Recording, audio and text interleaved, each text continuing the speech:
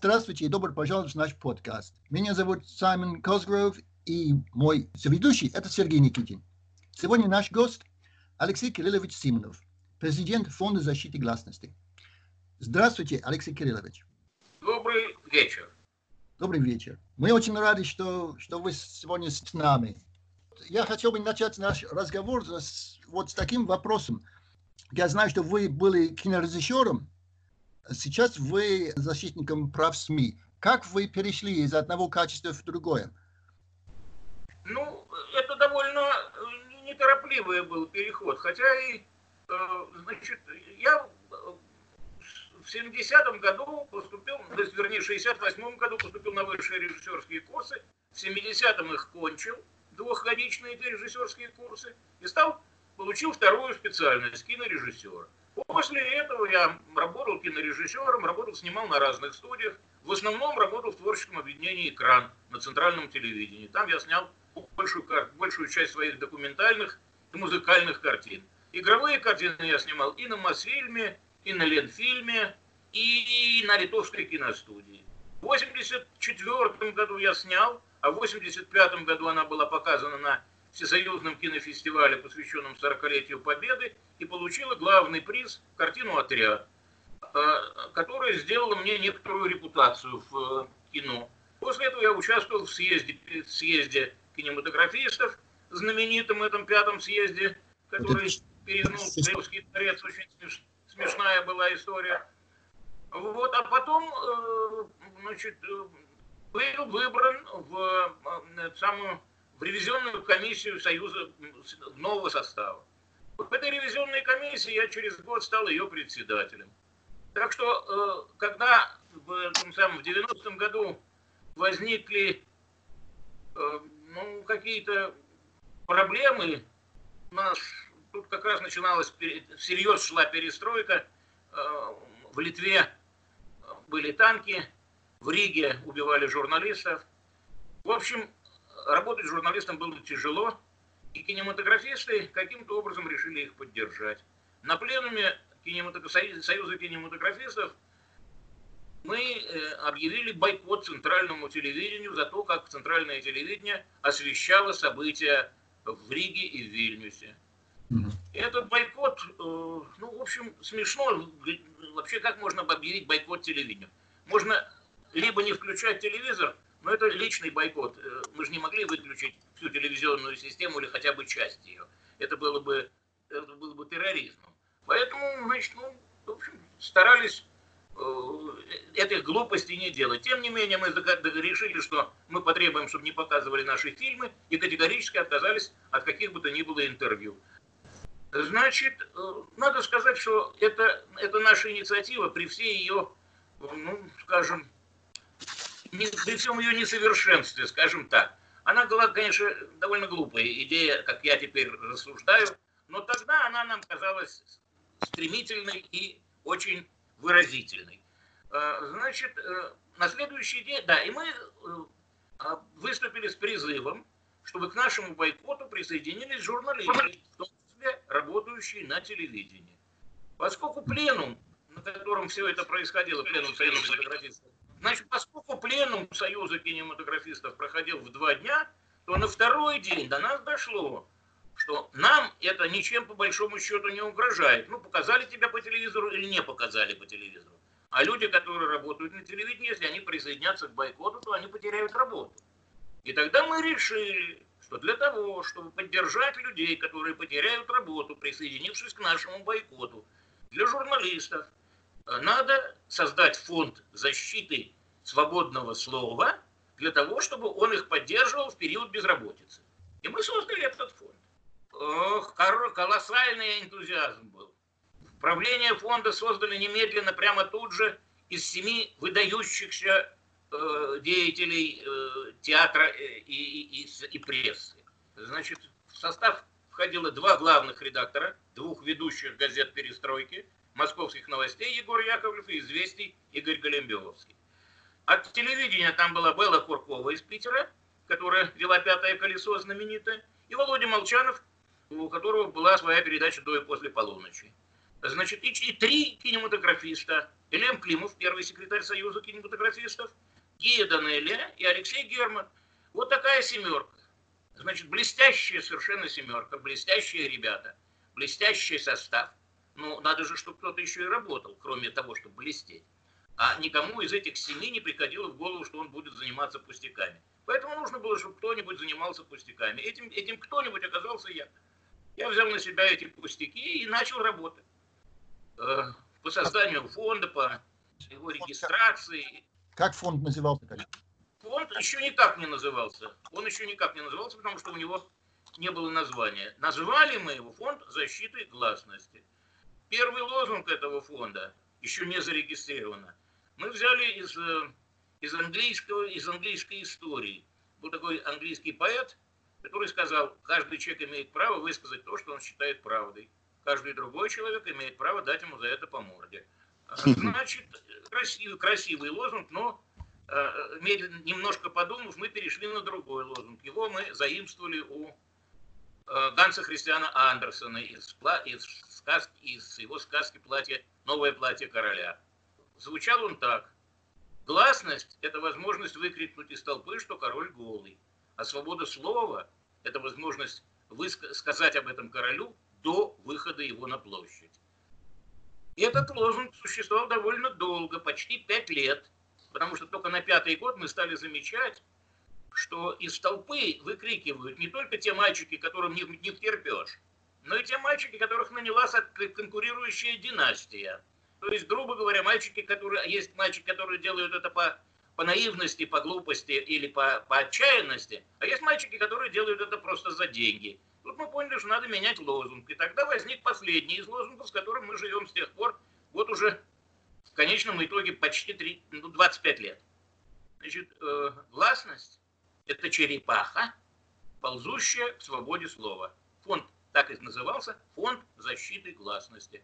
6 июня 1991 года была пресс-конференция, на которой мы представили этот фонд.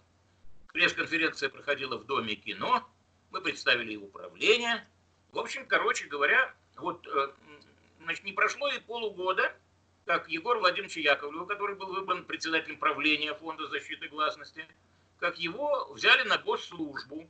Из редактора газеты он стал председателем дирекции Останкинского канала. То есть первым лицом на телевидении, по большому счету. Значит, и стало понятно, что его должен кто-то заменить на этом посту. Значит, вот решено было, чтобы меня кооптировали в правление, и я занял этот пост. С октября месяца 1991 года я президент Фонда защиты гласности. Надо сказать, что кино я с тех пор снимаю крайне редко, честно говоря. За это время, за эти почти 30 лет, значит, 91-го, давайте считать, что говорить, 29 лет. В этом году в июне было 29 лет. Значит, я снял 2 картины. Я снялся в некотором количестве картин в качестве, как сказать, я теперь стал свидетелем больших событий и свидетелем больших художественных биографий. Поэтому меня снимали фильмы об Утесове, об Улановой, о Дале, о Никулине, потому что про каждого из них я в свое время снял картину или снял как Даля его в своей картине. Алексей Карлович, я хотел бы спросить, когда вот создался фонд, тогда как вы чувствовали, что было какое-то единогласие, скажем, среди интеллигенции, среди режиссеров? Я не могу сказать про тенденцию, потому что это было движение души кинематографиста поначалу. Когда немножко ажиотаж прошел, и мы охолонули и стали смотреть, что на самом деле происходит. Тут возникла совершенно другая ситуация, потому что стало понятно, что, например, нельзя называть фонд защиты свободы слова. Почему нельзя? А просто потому, что если внимательно посмотреть вокруг себя, не торопясь и без ажиотажа, то понятно, что свободы слова в 100% ее выражении нету нигде. Ну уж не у нас-то точно, но ее нету и на прекрасном Западе. Возможность бороться за гласность. Гласность — очень хорошее русское слово, пришедшее практически, ставшее популярным в период великих реформ 1860-х годов, когда менялся весь строй России, когда отменялось крепостное право, когда создавались новые законы, когда возник новый совершенно суд, независимый и так далее и тому подобное, тогда возникло понятие гласности, гласных, и очень много было по этому поводу разговоров. Гласность — это действительно возможность выкрикнуть из толпы, что король голый. То есть возможность защитить человека и его высказывания от насилия или от угроз, или от негативного отношения государственных органов или отдельных лиц. Ну вот, значит, когда этим занимается одна общественная организация на всю страну, поначалу так оно и было, было смешно, но тем не менее мы искали те какие-то аспекты деятельности, которые совпадали бы с нашими собственными воззрениями. Алексей Георгиевич, такой общий вопрос, да, если сравнить вот состояние сейчас свободы слова в России на сегодняшний день и то время, 30 лет назад. И в то время, когда создавался фонд, тогда какие изменения вы видите, главные изменения? Ну, я скажу так. Понятия были все юные, новые, они только формировались. Формировалось взаимоотношение между заинтересованными сторонами. Очень популярна была глупый лозунг о том, что пресса — это четвертая власть. То есть много было глупостей вокруг этого, очень много. Но это все находилось, это росло. Этого становилось, ну как, сами формулы возникали. Мы начинали понимать, что да, что относится к этой формуле, а что не относится. Ты начинал понимать, чем тебе обязательно должно заниматься. И это, в общем, происходило не сразу, это постепенно, но это в то время формировалось. Теперь все, что сформировано, убито, по большому счету. Фонд защиты гласности маленькая, не очень существенная и мало заметная в общественном сознании организация. К сожалению, я постарел и не могу в этом смысле этому сопротивляться. Мало того, мы стали неинтересны нашим... Сначала в те годы было трудно найти деньги. Кстати говоря, деньги сыграли очень интересную роль в формировании некоторых программ фонда, потому что первым делом, решено было скинуться, поскольку создан фонд. И в 1991 году это было счастливое время, когда у всех печатных органов и у союзов были деньги. Они были, потому что, потому что, если вы помните, какие были тиражи тогда газет и журналов, это же была фантастика. Это были тогда вот эти тиражи, которые заносили в аналы книги Гиннесса. А значит, тиражи большие, денег много. В общем, собрали примерно 300 с лишним тысяч рублей, что в 1991 году было довольно большое. А дальше, после 6 июня надо было что-то с ними делать. Надо отдать нам должное, что первое, что мы сделали, мы стали помогать семьям погибших журналистов. С тех пор мы очень много этим занимались, а тогда первым делом я поехал в Ригу и отвез первые деньги 2 семьям, семье Андриса Слапинша и семье Гвидос Гвайзне, 2 операторов, документалистов из группы Юриса Подникса, которые были убиты в Риге в эти самые, в дни, когда в Риге тоже был, что называется, когда Рига пыталась достичь своей независимости. Потом я поехал в город Калугу, где к тому времени был убит главный редактор газеты «Звезда» в Калуге, Иван Фомин, его была фамилия. Его застрелил какой-то, подонок, пришедший просто с улицы. В общем, короче говоря, мы сначала начали помогать деньгами семьи погибших журналистов. Тут начались события 91 года, значит, началось ГКЧП. Естественно, надо было что-то делать.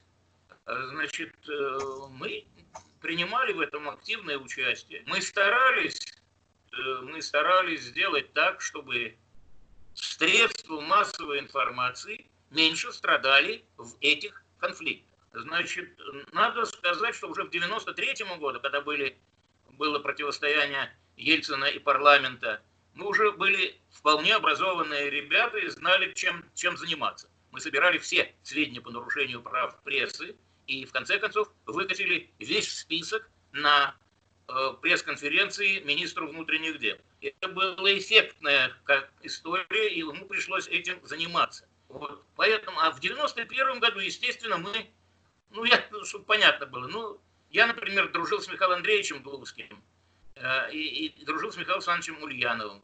Значит, мы написали обращение к солдатам от имени актеров, которые играли генералов. Понятно, да? Имеющих, как бы сказать, когда представляли себя, то Ульянова представляли себя в виде Жукова. Эти ребята наши друзья подписали это обращение, что ребята, не надо, и так далее, и тому подобное. Значит, мы раздавали эти листовки. Я не могу сказать, что мы сильно, боролись за демократию в 91 году. Просто еще, кроме всего прочего, у нас было всего 4. Значит, из театра на Малой Бронной мы с помощью Андрюши Смирнова, секретаря нашего союза, украли тамошнюю главного администратора Мананова Сломазян.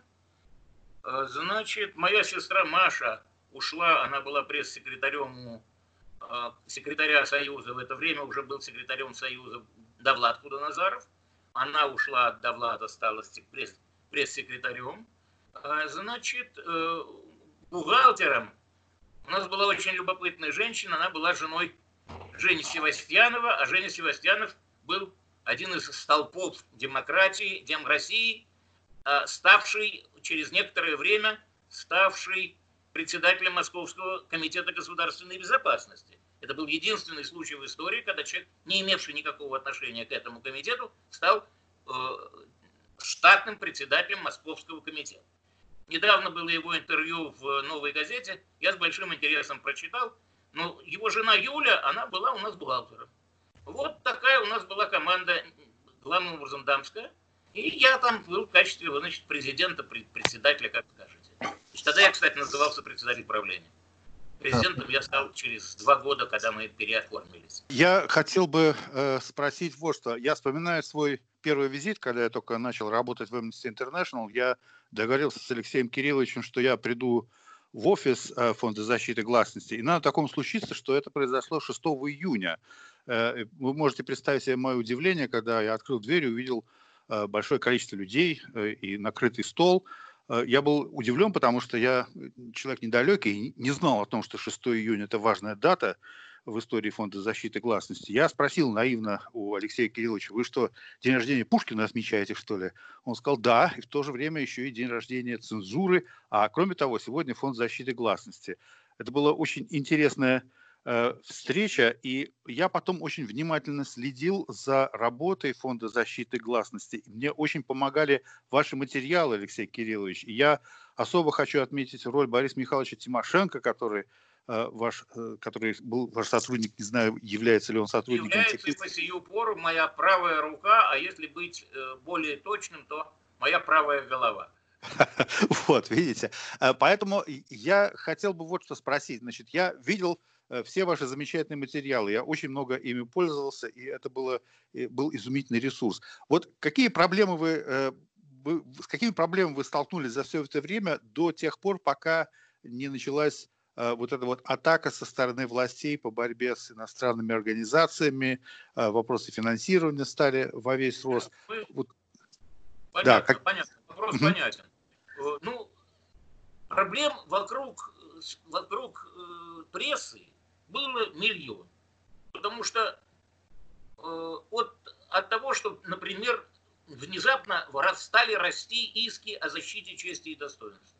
Вдруг к прессе стали предъявлять претензии ну, от лавочника до министра. Значит, и надо было каким-то образом упорядочить систему законов по этому поводу. А никаких законов по этому поводу толком не было. Надо было их сформулировать. Мы проводили большое количество конференций, в том числе конференции лингвистические. Мы вдруг обнаружили, что, оказывается, формулировки-то в тех законах, которые есть, формулировки крайне неопределенные. Они формулируются как бы друг, честь и достоинство определяются друг через друга. И то есть все формулы, которые были в законах, были крайне несовершенны. Одна линия. Вторая линия, у средств массовой информации вообще по большому счету не было юристов. Юристов средств массовой информации практически не существовало. Значит, мы начали готовить юристов. Это мы начали просто буквально в 92-м году, со 2-го года. Юрий Михайлович Батурин, в то время еще не космонавт, а еще вполне, что называется, известный ученый, и один из авторов закона о средствах массовой информации, собрал первую четверку студентов. Он их взял из факультетов, в которых он преподавал, и стал им преподавать новую, совершенно неизвестную ни им, ни ему дисциплину, значит, право средств массовой информации. Вот так она формировалась. И в формировании этого права и формул этого права мы принимали активное участие. Когда он был на вершине, это было там в 2000-х годах, когда он был всем известен, и когда ему давали всякие призы, а мне, значит, давали звание народного адвоката, вот в это время надо сказать, что можно было уже понимать, и какие-то понятные законы уже возникли. Не могу сказать, что они полностью возникли с нашей помощью, но достаточно вам сказать, что самое смешное. Первое массовое издание закона о средствах массовой информации, написанное Энтиным, Федотовым и Батуриным, издал Фонд защиты гласности. Вот на эти самые 300 тысяч, которые мы тогда получили, часть денег мы потратили на издание, на массовое издание. И я имел возможность много лет спустя, где-то, по-моему, на 20-летие фонда, лет 10 назад, я подарил, всем подарил по одной книжечке. У меня осталась целая пачка. Вот, значит, да, так вот, первую четверку мы выпустили в 94-м. Вторую четверку дальше. Дальше мы стали разрабатывать и долго разрабатывали все аспекты этого права. Я сейчас не полезу в подробности, потому что это было бы неправильно и неинтересно. Но, значит, вплоть до того, что мы образовали специальный курс юристов средств массовой информации в РГГУ. И провели этот курс. И вырастили там и написали для этого курса 6 учебников о разных аспектах. Они существуют, я не знаю, кто ими сегодня пользуется и пользуется ли, но они существуют, они были сделаны. Это написали наши юристы. В это время у нас было огромное количество юристов. У нас было человек 8, наверное, юристов. И возглавлял юридическую службу доктор юридических наук Александр Владимирович Ратинов, сотрудник научно-исследовательского института прокуратуры. Замечательный старик, честности выдающийся, знаний бездна и очень точный, хороший, достойный человек. Вот. Значит, он привел свою заместительницу, тоже доктора наук, Веру Константиновну, значит, господи, фамилию забыл. Ну, короче говоря, она у нас тоже работала. Мы сделали, да, еще один аспект нашего действия. Значит, у журналистов были дикие отношения с судами. Суды ничего не хотели понимать в деле журналистов, а журналисты ничего не хотели понимать в работе судов. При этом и те, и другие друг другом интересовались, но понимать не хотели. И мы сделали огромное исследование, которое потом докладывали на Совете по правовому образованию при президенте. Значит, это называлось «Журналисты и суд во всех аспектах их совместной деятельности». Начиная, там были и опросы большого количества судей, большого количества журналистов. Там были высказывания одних по поводу других. Там были судебные дела, где судьи предъявляли иски к журналистам, и где журналисты предъявляли иски к судьям. То есть, короче говоря, там весь вопрос этот был разобран, и сделан был целый, серьезный, ну, как сказать, исследование, результаты исследования. Они были доложены и имели серьезное влияние. Мы принимали участие в деятельности Верховного суда. Нас приглашали участвовать в создании, скажем, постановления Пленума Верховного суда по вопросам как раз вот этих исков о защите чести и достоинства и как в этих случаях должен вести себя суд. Мы в этом принимали участие. Поэтому мы были достаточно авторитетной, заинтересованной и остро ставящей вопросы организации. Мало того, мы занимались Чечней. Мы занимались всеми журналистами, поехавшими в Чечню. Мы пытались целый ряд журналистов обеспечить просто средствами обороны. А кроме того, мы вели мониторинг нарушений их прав в Чечне и вокруг Чечни, и в связи с Чечней. И выпустили 2 книги. Одна называлась «Журналисты на чеченской войне», а вторая называлась «Информационная война в Чечне». И та, и другая 2 огромных тома, очень выразительных, я бы сказал, где собрано очень много материала, и люди, которые захотят потом когда-нибудь об этом что-то написать, они получат большую и серьезную возможность заглянуть в реальные события. Потому что там, например, есть такой раздел параллельных текстов. Официальные сведения, которые сообщаются о сегодняшних днях в Чечне, и неофициальные сведения, опубликованные в разных газетах или по телевизору. Тогда это еще было возможным. Мы бились с пресс-службами, значит, этих самых охранительных ведомств и дружили с ними одновременно. Мало того, мы провели, по большому счету, первое в Москве и в Союзе, наверное, ну в России, первое совещание пресс-секретарей. У нас был такой семинар, мы собрали, который назывался «Пресс-секретарь, чиновник или журналист», а пресс-служба «Компас» или «Фильтр». Вот так назывался семинар, и мы действительно обсуждали эти вопросы, и много народу запомнило нас на этом семинаре, и из него потом была целая книга об этом. В общем, короче говоря, мы много чего делали. По 5-6 книг в год мы выпускали. Алексей Кириллович, я хотел бы спросить, вот по поводу, если пытаться как будто воссоздать атмосферу, да, вот тех лет, 90-х, это было очень, очень динамичное время. А когда вы работали, у вас была какая-то уверенность, что все улучшится, что идете к демократии, к свободе слова и так далее? Или это была постоянная борьба за то, чтобы не вернуться назад, скажем, более-менее советское прошлое? Какое у вас было состояние душа? Понятно. Я был оптимистом до первого срока Путина. Я еще считал, что что-то возможно и будет. А когда он пошел на второй срок, тут я ушел, во-первых, из Совета ушел. Я был членом Совета при президенте по правам человека и работе общественных организаций. И был им приглашен, я был Белой Александровной Панфиловой, остался при Михаиле Александровиче Федотове. А потом, когда Путин пошел на второй срок, вернее, на третий срок, скажем так, значит, я оттуда ушел. Потому что и потерял остатки своего оптимизма. И с тех пор я, к сожалению, не верю в то, что что-то возможно, хотя продолжаю исповедовать те же самые. То есть в Богу я верую в того же самого, никуда от этого не денусь, но я в него верую только сам.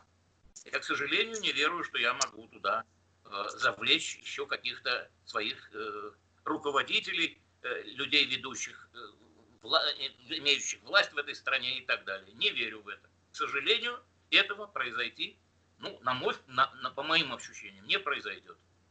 Мне кажется, что вот то, что вы отметили, когда вы покинули президентский совет по правам человека, это как раз, очевидно, 2012 год, возврат Путина из его поста премьер-министра. И тогда же был введен закон об иностранных агентах. Он как-то повлиял вот на фонд защиты гласности? Что вы можете сказать? Обязательно. Во-первых, мы были одни из первых, кому предъявили эту, значит, ну не первых, нет, мы были во второй очереди, неправда. В первую очередь погорели наши партнеры, фонд, который создан был Гришей Пасько, значит, фонд расследовательской журналистики, значит, они первые стали иностранными агентами, а потом за ними они потянули за собой нас.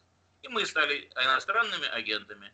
Мы бились в разных судах, и я в том числе в этом и участвовал, и выступал, и все прочее. Ничего это не помогло.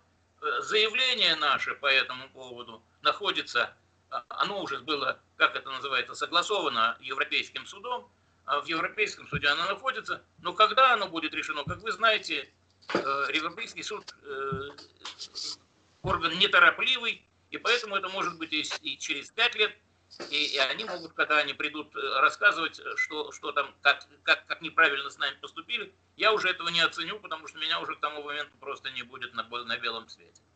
Вот, поэтому, ну что делать? Ну, тем не менее, мы не согласились с этим, мы этого не признали, но надо сказать, что атмосфера очень изменилась, потому что сначала были выдавлены из страны организации, которые нам помогали, потом были из страны выдавлены организации, которые нас кормили, а потом стали объявлять иностранными агентами нас, потому что уже, как говорится, обвинять некого стало. Понятно. А вот скажите, вот если говорить о свободе слова, в первую очередь в голову приходит, естественно, свобода слова в средствах массовой информации. Вместе с тем, я вспоминаю, что если я захожу в книжный магазин, какой-то приличный магазин, скажем, как Фаланстер в Москве, то количество книг и тематика совершенно фантастическая, никак невозможно себе было бы такое представить в советское время. То есть, вроде бы как, с одной стороны, в средствах массовой информации мы видим проблемы с выражением свободы слова, а если мы касаемся печатной продукции, если мы касаемся книг, то вроде как бы проблемы нету. Какое ваше мнение? Как обстоят дела с свободой слова в России на сегодняшний день? Значит, просто вся ситуация переменилась.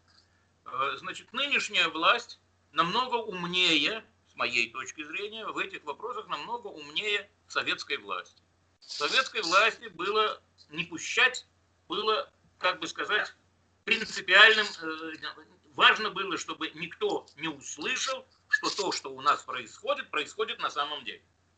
И никто не узнал, как это получается. Значит, вся советская система построена на лжи. К сожалению.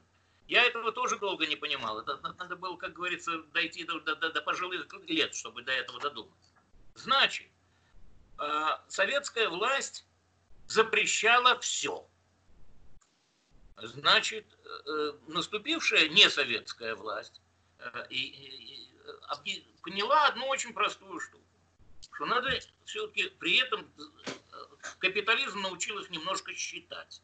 Значит, выясняется, значит, книжки, которые можно издавать там тиражом там 2, 3, 4, 5, даже 5 тысяч экземпляров, не оказывают влияния на какую, при том изобилии книжек, которые выходят, они не оказывают сколько-нибудь заметного влияния на читателя. Поэтому они могут спокойно выходить, и все, что в них написано, пусть там и будет написано. Никто этим не интересуется даже, по большому счету. Если нужно будет кого-нибудь привлечь, привлекут, но не будут специально за этим следить. На телевидении сохраняется советская система. На телевидении стало возможным, по большому счету, значит, прикрыть всякое свободное слово. Оно проявляется только в старых картинах. Это очень смешно, но иногда отдушиной кажутся фильмы, снятые в советское время, которых вдруг какие-то, вдруг покажут какую-нибудь проверку на дорогах, а она же снята в советское время. Ее, правда, никто уже не вспоминает, что она лежала там 15 лет на полке, или мою обыкновенную Арктику покажут. Она тоже, в общем, как говорится, 13 лет пролежала на полке. Я не сравниваю, я просто говорю об обстоятельствах. Поэтому смотри, скажешь, как можно было... Но это рядовой и какой-то частный случай. А в принципе, про сегодняшний день правду сказать на телевидении практически нельзя. Или почти нельзя. Для этого надо иметь мужество, и для этого надо иметь площадку. Площадка нам не предоставляется.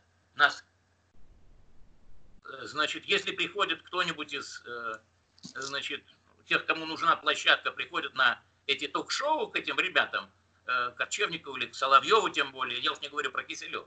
И это люди обреченные, это их там приводят для того, чтобы долбать. Это такой наглядный расстрельный столб, к которому ставят одного чувака и начинают его всеми совместными усилиями расстреливать. А он, ну, очевидно, мазохист, получает от этого некоторое удовольствие.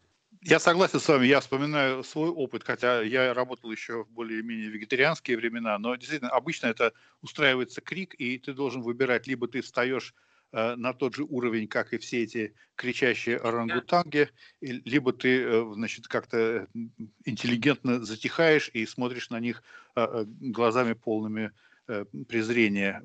Картина ужасная, и все действительно нравится. Еще глазами полными ужаса, Сережа.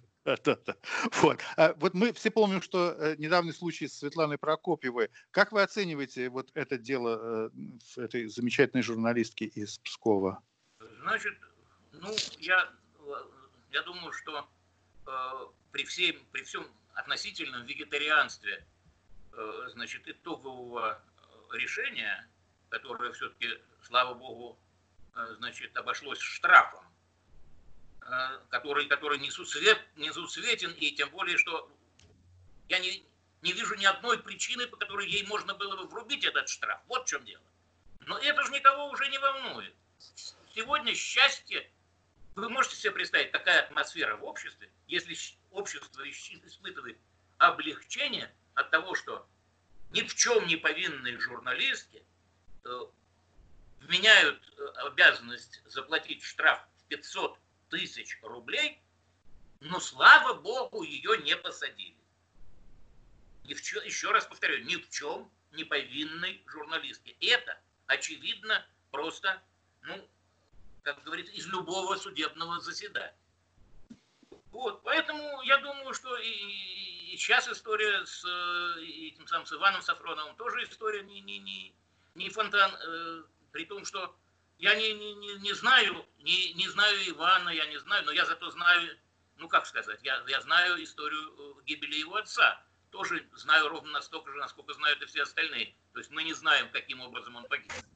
Ни он не знает, ни мы не знаем. И кто его выкинул из лестницы технического окна, то есть окна, выходящего на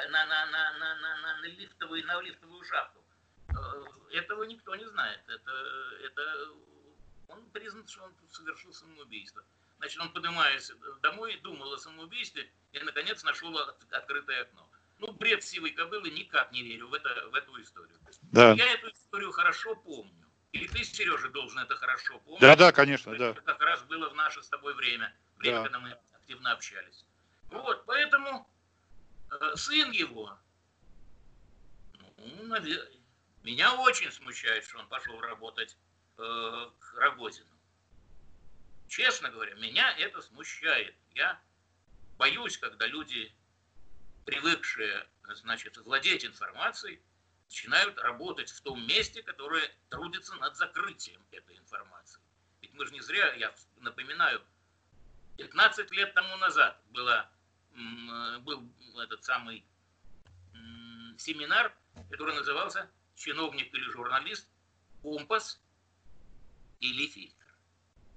Значит, уходить из журналистов, фильтровать информацию в большой, огромной конторе Роскосмоса, это, конечно, большие деньги, большое, довольно серьезное, ну, такое положение в обществе, но при этом это не лучшее занятие для журналиста.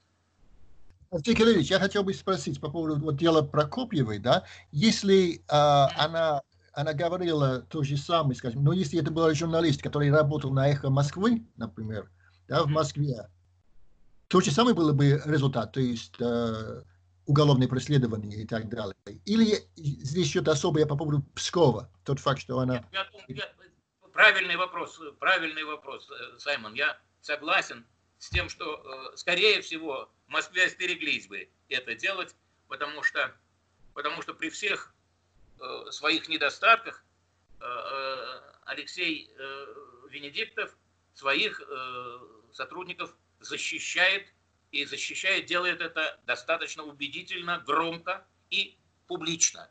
Поэтому, там, я думаю, что все связано еще с тем, что там есть пока неуязвимый для них, относительно неуязвимый, избить его уже один раз избили, Лев Шлосберг, который главный оппозиционер в Пскове, а Светлана с ним впрямую связана.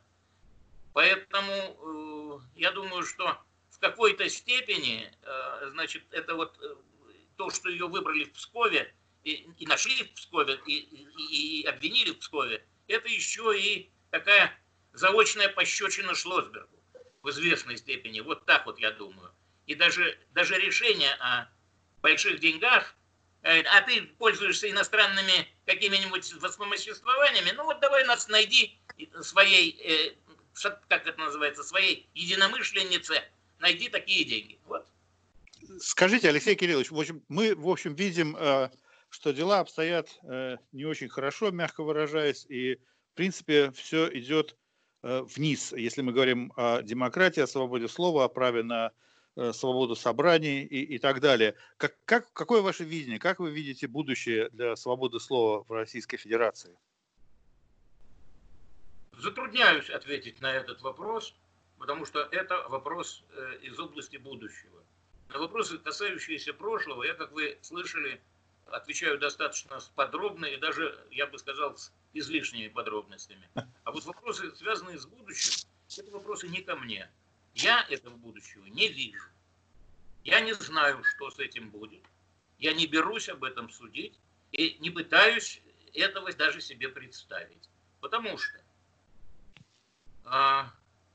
есть 3 газеты, которые я готов читать.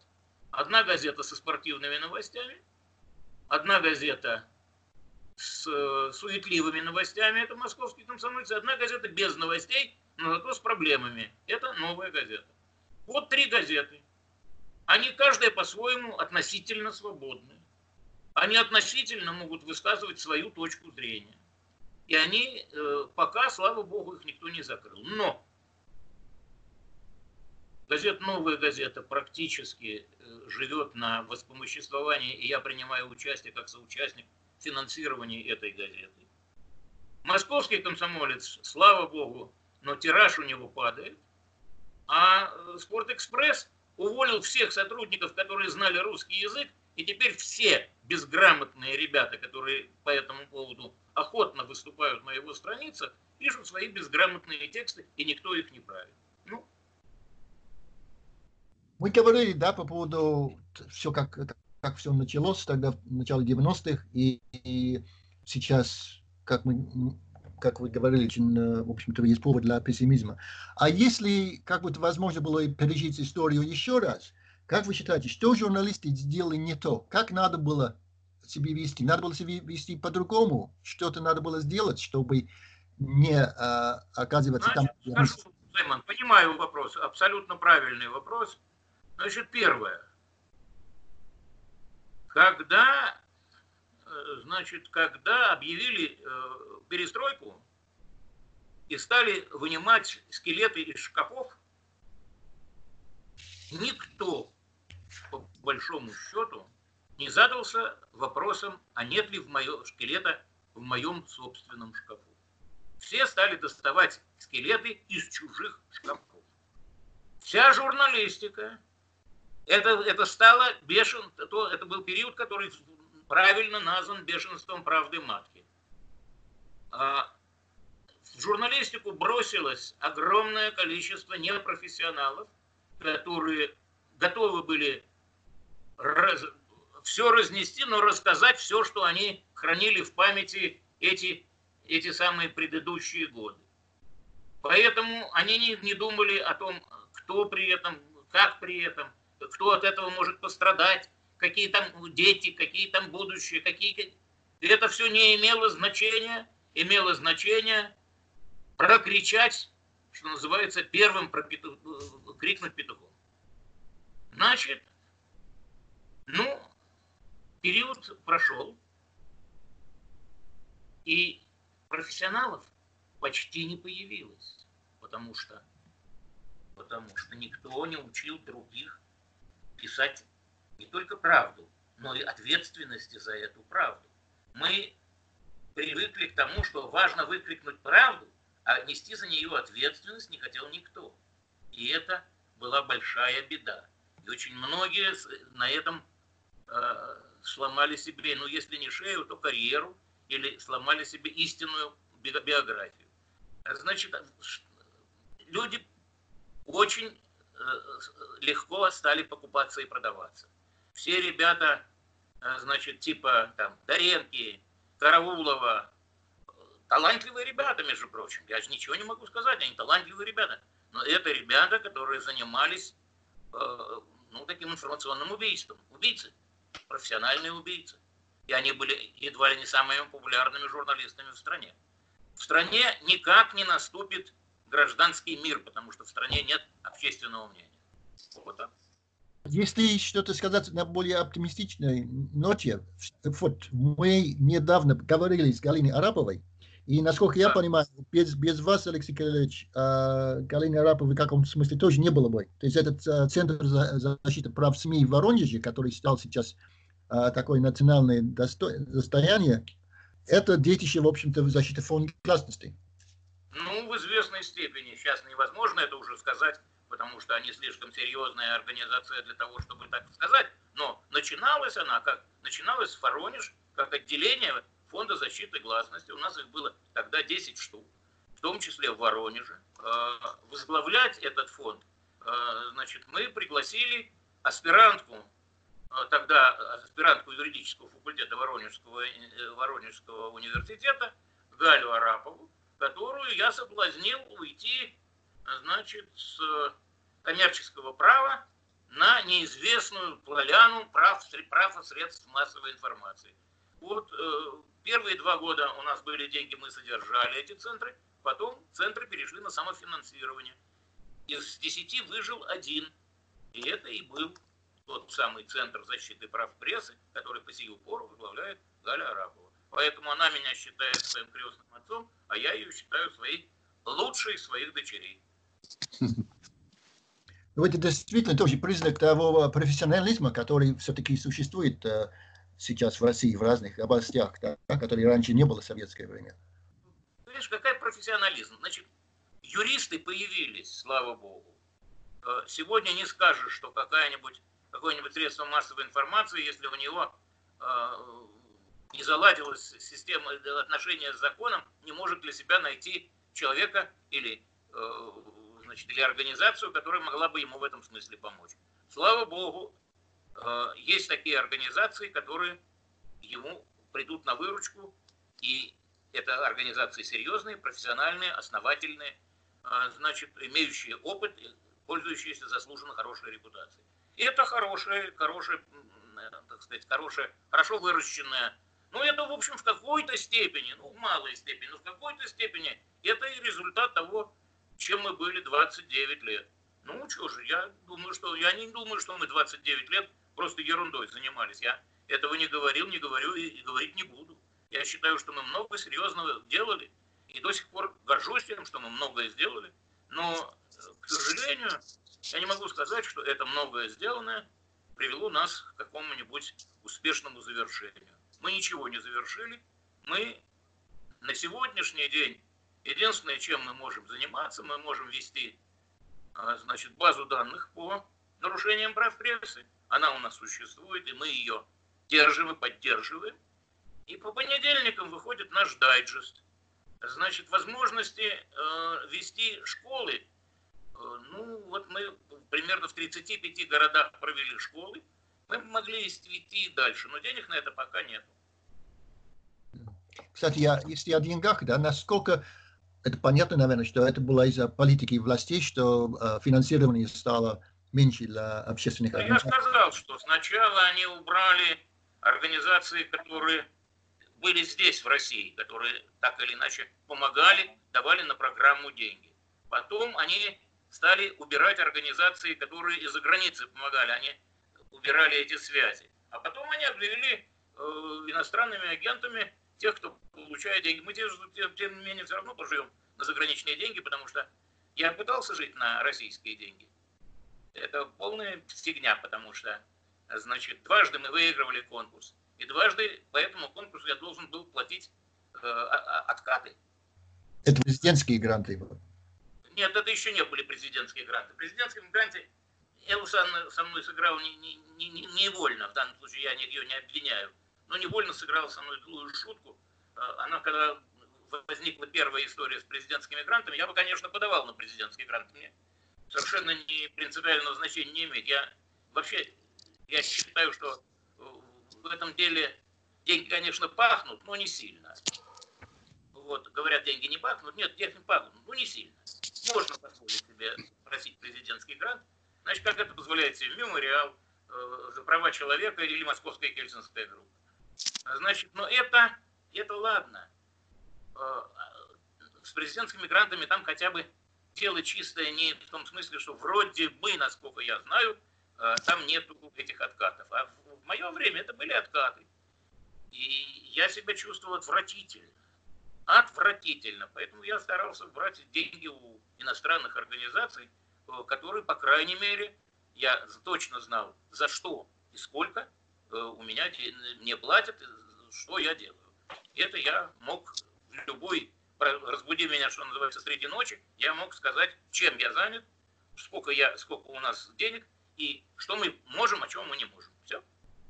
Отбили охоту у иностранных этих самых фондов, отбили охоту работать с нами. Ну, как вот, когда выгнали МакАртура, например, ну что, ну они, у них, слава богу, проблем-то в мире существует много больше, почему только на Россию они должны быть сосредоточены. Они их выгнали, они перестали давать деньги на это дело. Хотя я безумно благодарен, это последний из фондов, который с нами работает. Да, МакАртур, он на самом деле его не выгнали, он просто своевременно покинул, насколько я помню, Россию, но это не важно. Его выгнали, что значит он покинул? Его не покинул. Давайте называть вещи своими именами. Сначала выгнали Сороса, потом выгнали МакАртуров. Не знаю, с немецкими фондами также обошлись или нет, но у меня когда-то были большие с ними связи, а теперь совершенно нету никаких связей. Столько изменилось, да, в мире СМИ с 90-х, с начала 90-х годов.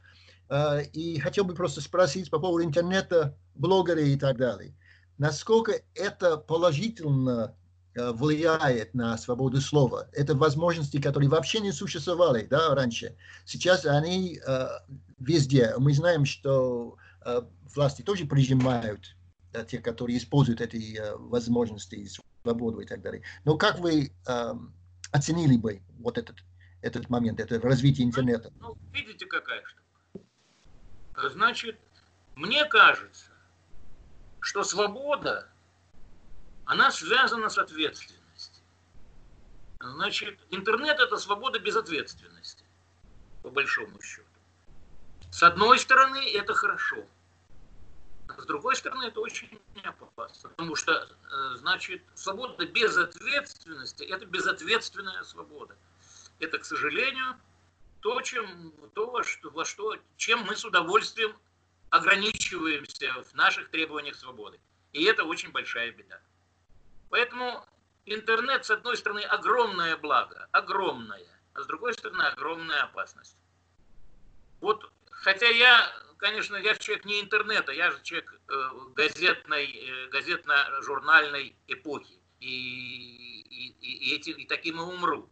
Но, тем не менее, значит, я вот тоже время от времени попадаю в интернет, но иногда с ужасом обнаруживаю, что то, что там написано, в том числе и про меня, никакого отношения к реальности не имеет. Вот так.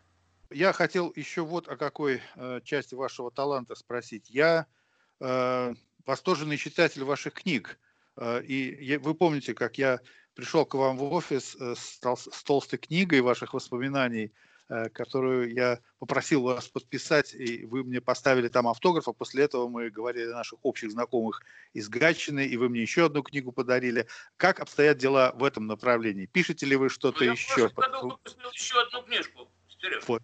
Этого я не знал. Да. Саймон, у тебя же есть книжка? Нет. По-моему, нет. Ну, интересно. Значит, в общем, короче говоря, если кто будет в Москве, считайте, Да. что я подарю по книжке.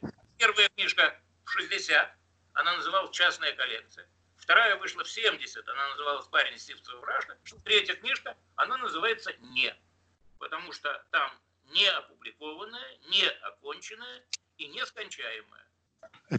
Есть причина приехать в Москву. Вот у меня «Парень Сивцева Вражка», она у меня в коллекции стоит как одна из наиболее любимых книг. Так что вот хотя бы здесь есть плюс, что книги ваши выходят. Она у меня где-то... Я бы сейчас вам ее показал, она довольно забавная. Ага. Давайте, если сейчас включим эту самую, сейчас я покажу. Да, включайте, конечно, вы видео включайте. Сейчас. А толстая, Вот, покажите, какая. О, толстенная книга. Толстенная книга. Какое издательство? Это издательство «Аги». Помните такое издательство? Да, конечно, да.